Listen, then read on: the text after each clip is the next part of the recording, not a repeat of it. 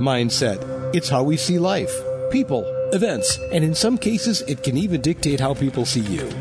The High Frequency Mindset podcast will help you raise your consciousness and see things in a new light and create new pathways to living better. Host Sally Wagner is a coach and entrepreneur, and she has some answers for you, as well as some soul-searching questions for her guests that will definitely raise your vibe. Here's Sally. Hi, it's Sally Wagner. Welcome to the High Frequency Mindset podcast. I'm happy you've joined us today, and I'm very happy to introduce you to our guest, MJ Ross, Mary Jo. And do you prefer MJ or Mary Jo? Well, legally, my name's Mary Jo, but I'd say 90% of the people I know call me MJ. Okay. And it also fits in with my business name, which is MJ Executive Consulting. Exactly. And I mean, that's how I've referred to you since you and I met. Mm-hmm. So I just wanted to clarify.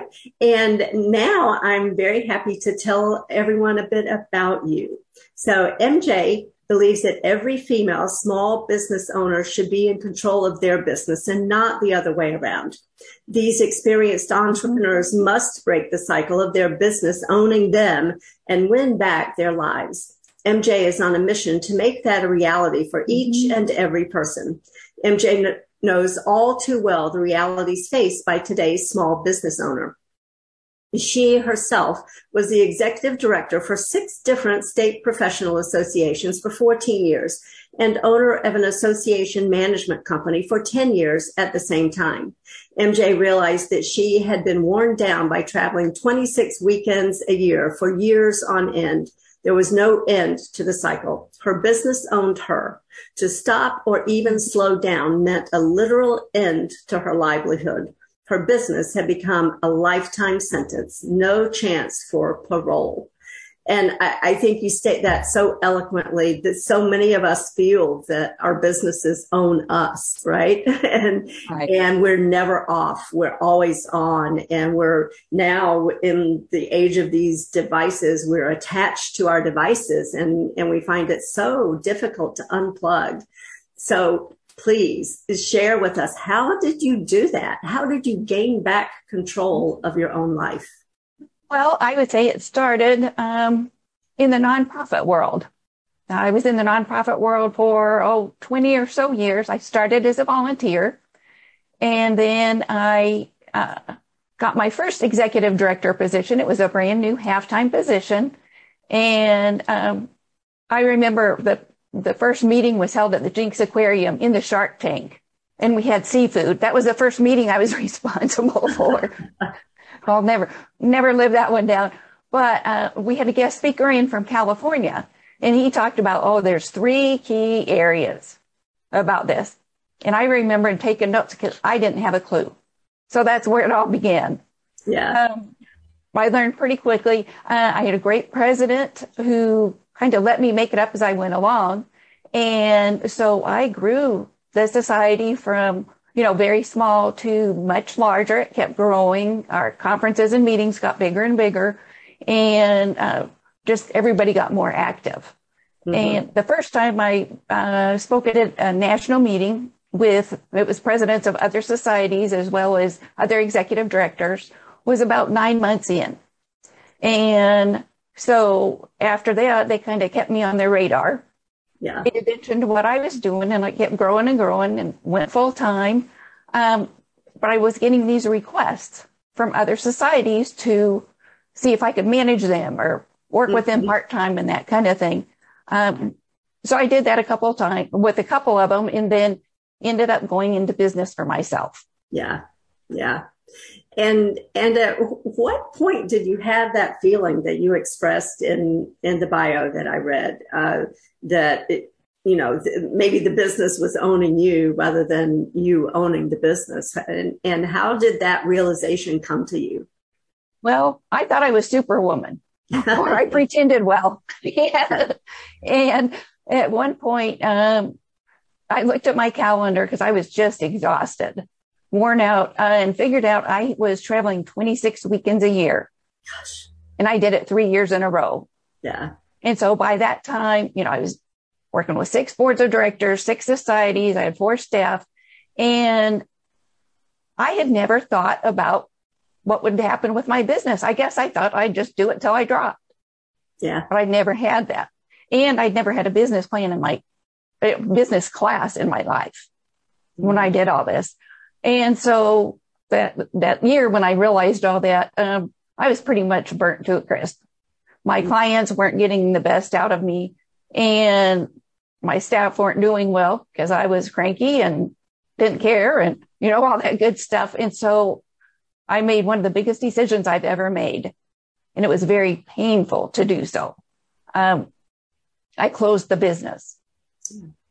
I really wanted to sell it, but it was too dependent on me. Mm-hmm. And I didn't have an exit plan. And so I did that. And then I didn't want to leave my clients in the lurch. And so I reached out to another association management company out of Maryland, and I helped them create an oncology division where they manage multiple societies now. Yeah. And so got to be part of that. And while I was recovering and trying to figure out who I was, because my identity was my work, my job. It had been that way forever. Single mom, I worked to support us, and that's what I did. I didn't have fun. I didn't do other things. Mm-hmm. And so I did that. I thought also I needed to learn about some of those business things that I didn't know in the first place. So I went back and I got trained to be a small business transformation coach. Mm-hmm. So I learned all about different aspects of business and all that. And it's not really what I wanted to do, but I had the education. But I still had to decide who I was when I wanted to be when I grew up. And I decided I wanted to be who I needed probably 8 or 9 years ago, because there was a point in time when I wanted to pivot with my business. And I don't know if I was just not aware that there were mentors or consultants or coaches out there, or if it was my pride and my ego saying, oh, no, I'm Superwoman. Can't let anybody know I need help. Yeah. Maybe a combination of that. And so instead of pivoting and working to a different end and taking the pressure off, moving somebody up or doing something like that, I ended up taking on a whole brand new national nonprofit and helped that get started. Mm-hmm. And so that was on top of my 6 societies. And so after 2.5 years of that it's kind of put me over the edge. Right. But so I want to be there for women who've been in business and been really busy, starting up and running their business and growing it, but may not have had the chance or the opportunity to sit down and say, oh, I want to retire in 2050 or 2025, and I want to sell the business. Mm-hmm. Or maybe I want to pass it on to a family member or a key employee, or, maybe just travel and let the paychecks be deposited every month while somebody else is managing. Sure. So you help people come up with that strategy to exit in whatever form that exit takes, right? Right. Yeah. And so we do that, and then you can go back and say, okay, well, I want this in this year. Let's go back and see what I have to do to achieve it. Mm-hmm. And then build that in, the goals and objectives, part of the strategy. Right. So you kind of reverse engineer the goal and put the plan into place now to get them there. Right. Yeah. Awesome. And then along the way, we also do things like emergency planning, because what I found is when I talk to small business owners and I ask them, what would happen to your business if something happened to you tomorrow? Mm-hmm. It's very rare that somebody said, oh, I've got it covered. Yeah. And so because you need to think about things like that, and I didn't, if you have a password manager, who has access to that password in emergency? Right. Where are all your files? Where are your contracts, your equipment? Who has the keys? Who has passcodes? Yeah. And, where are your formation paperwork? You have QuickBooks Desktop, QuickBooks Online. Who has access to those accounts? And is there someone else on your bank accounts that can fill in and do payroll or do whatever in an emergency? Yeah. All very important and things that we tend not to think about.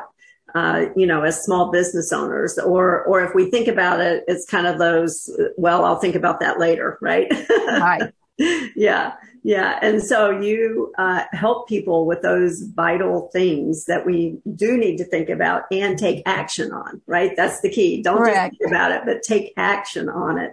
And don't put it off. Don't wait until it happens. Figure it out ahead of time.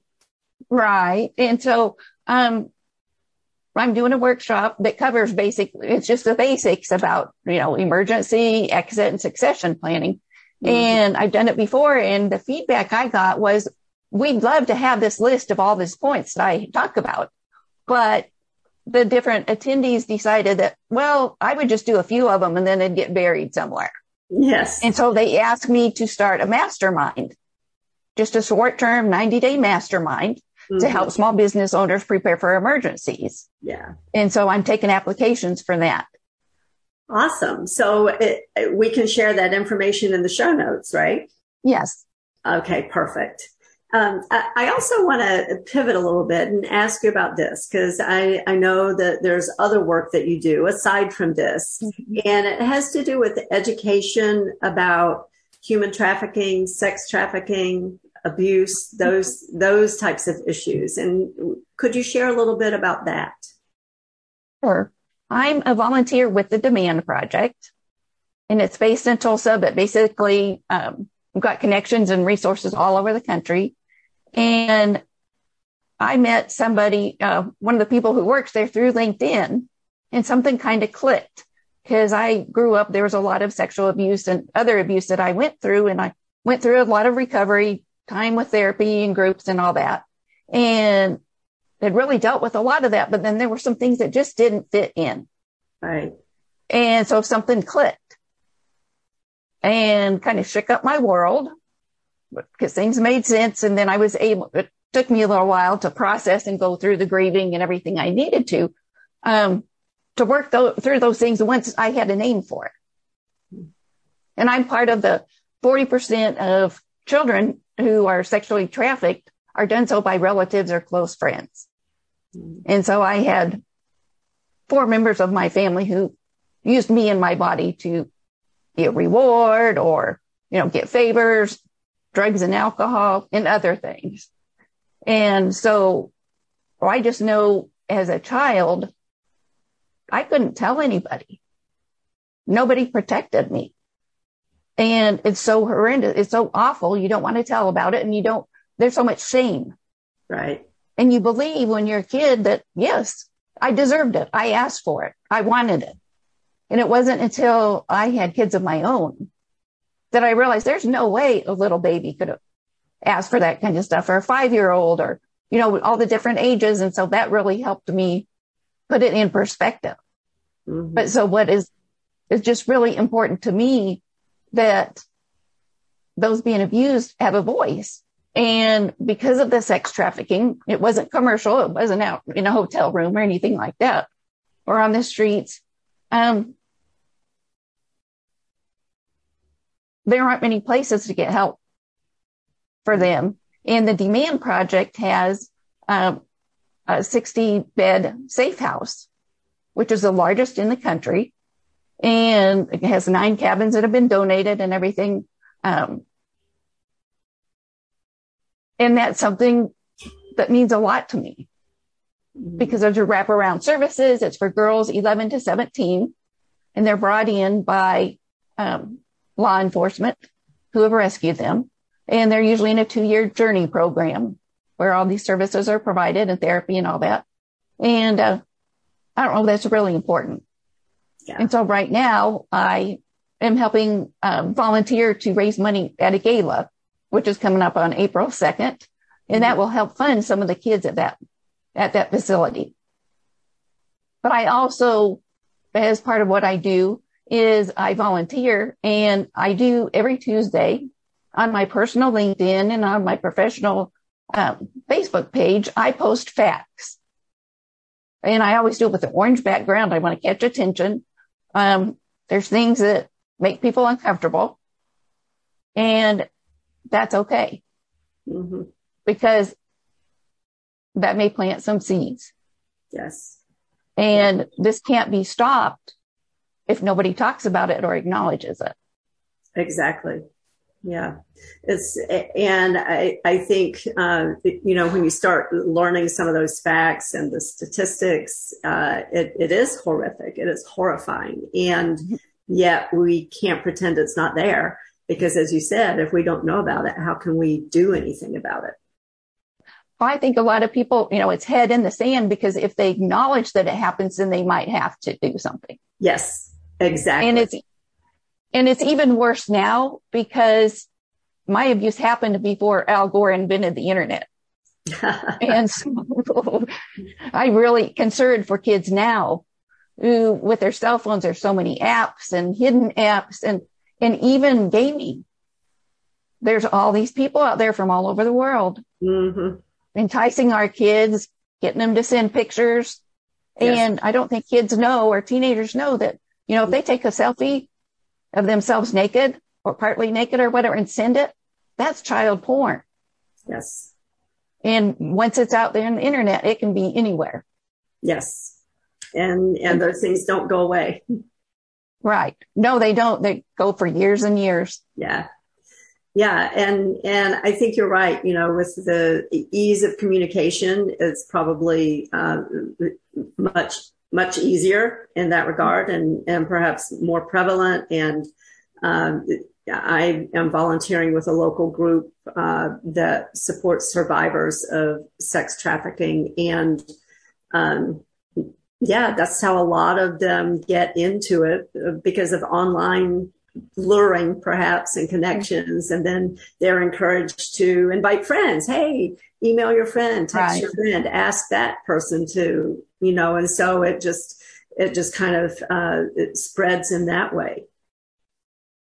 What was interesting was, one time after I had started my posting, I got an email that would be perfectly in the line of what a sex trafficker would email. It was a blackmail email saying, unbeknownst to you, I've had control of your camera on your phone and your laptop and everything. And so I have videos, and if you don't pay me a certain amount of money by this time, I'm going to spread them. Yeah. And share them with everybody you know. And I knew better, but it also said, do not go to the police. Of course. And just, kind of went along those lines. And so I knew it wasn't true, because there's no way. Yeah. Any of that. But I called the Demand Project, and I also called local law enforcement. And so they sent an officer out to review it, because I wanted them to see what it was like. I didn't want to forward it or pass it on. But I thought that was interesting right out. But then that gave me something else to talk about the next week. Thanks for the blackmail email. Yeah, exactly. And here's another thing to watch for. Right. Yeah. But if I was a kid and I got that and I'd been doing anything, it would have scared me to death. Yeah. Yeah. I think the more people know and understand about it, the more vigilant we can be, and to understand that, the children who get into this life are typically sexually abused at a young age. And then that changes everything about them, and they're more susceptible then to the lure of others who are preying upon them. Kristen Weiss, which is the co-founder of the Demand Project, puts it in this way. She says, trauma comes first before trafficking. Yeah. Because it creates vulnerability. Absolutely. And kids are vulnerable. Yeah. And as you mentioned, the shame, right.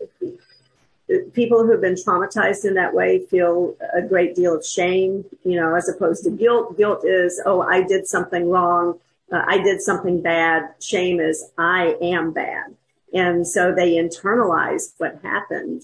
And then they're susceptible. They're vulnerable to it. Very vulnerable. Yeah. Yeah. I think it's a great service that you're doing in everything you do.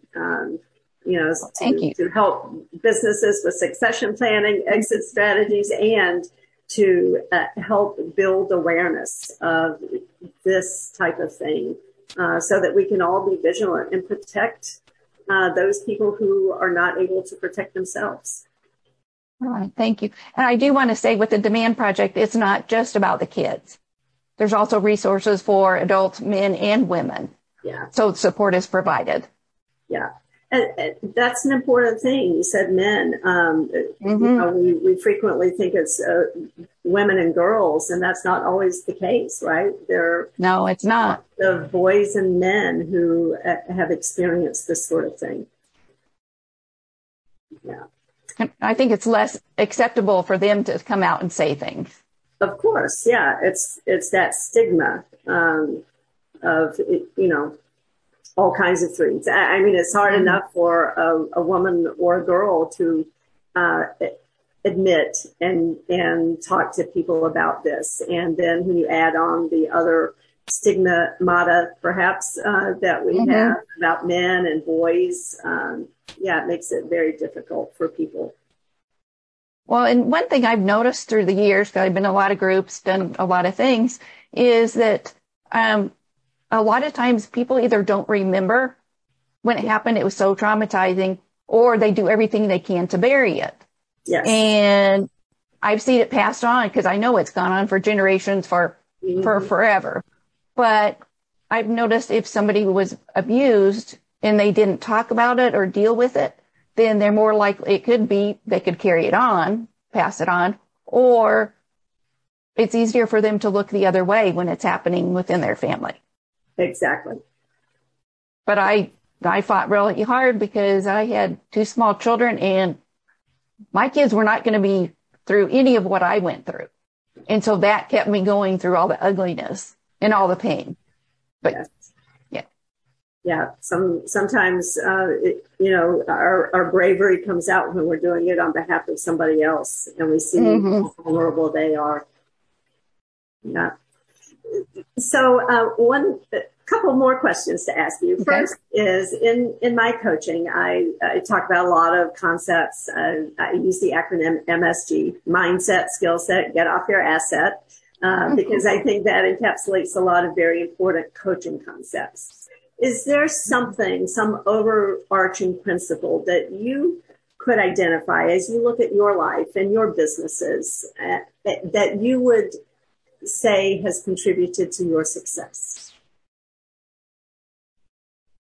I would say, because I had jobs that I was miserable at and all that, once I found something I had a passion for, and I loved what I did, and I love what I'm doing now, and it just makes such a difference. Yeah. It's fun to get up in the morning. I look forward to it. And so I think it's important to find your passion. Yes. I absolutely agree. For people who can kind of see what's behind me on my virtual background, you may see part of a quote. It says, "Live the life that makes you come alive." And that's from a quote from Howard Thurman, who was a mentor to Dr. Martin Luther King Jr. And he said, "Don't ask what the world needs. Ask what makes you come alive and go do it. Because what the world needs is people who have come alive." And I think that's what you just said, your passion. When you have your passion, you want to get up in the morning. You're eager to see what the day is going to bring. Yeah. Well, how can people get in touch with you? And this will be in the show notes, but just, let people know how they can contact you. Okay. They can look for MJ Ross at LinkedIn. My website is mjexecconsulting.com for MJ Executive Consulting. Or they can reach me at mjross@mjexecconsulting.com. Or my phone number, 918-261-8951. I will not answer if I don't know who's calling, so texting is preferable. Yes, I'm the same way. I prefer texts. Awesome. Well, thank you so much for joining me today. I certainly enjoyed our conversation, and I will look forward to being in contact with you again, I hope. Okay, great. Thank you so much. Thank you. And thank you, everybody, for joining us. Make sure you tune in next time for High Frequency Mindset Podcast.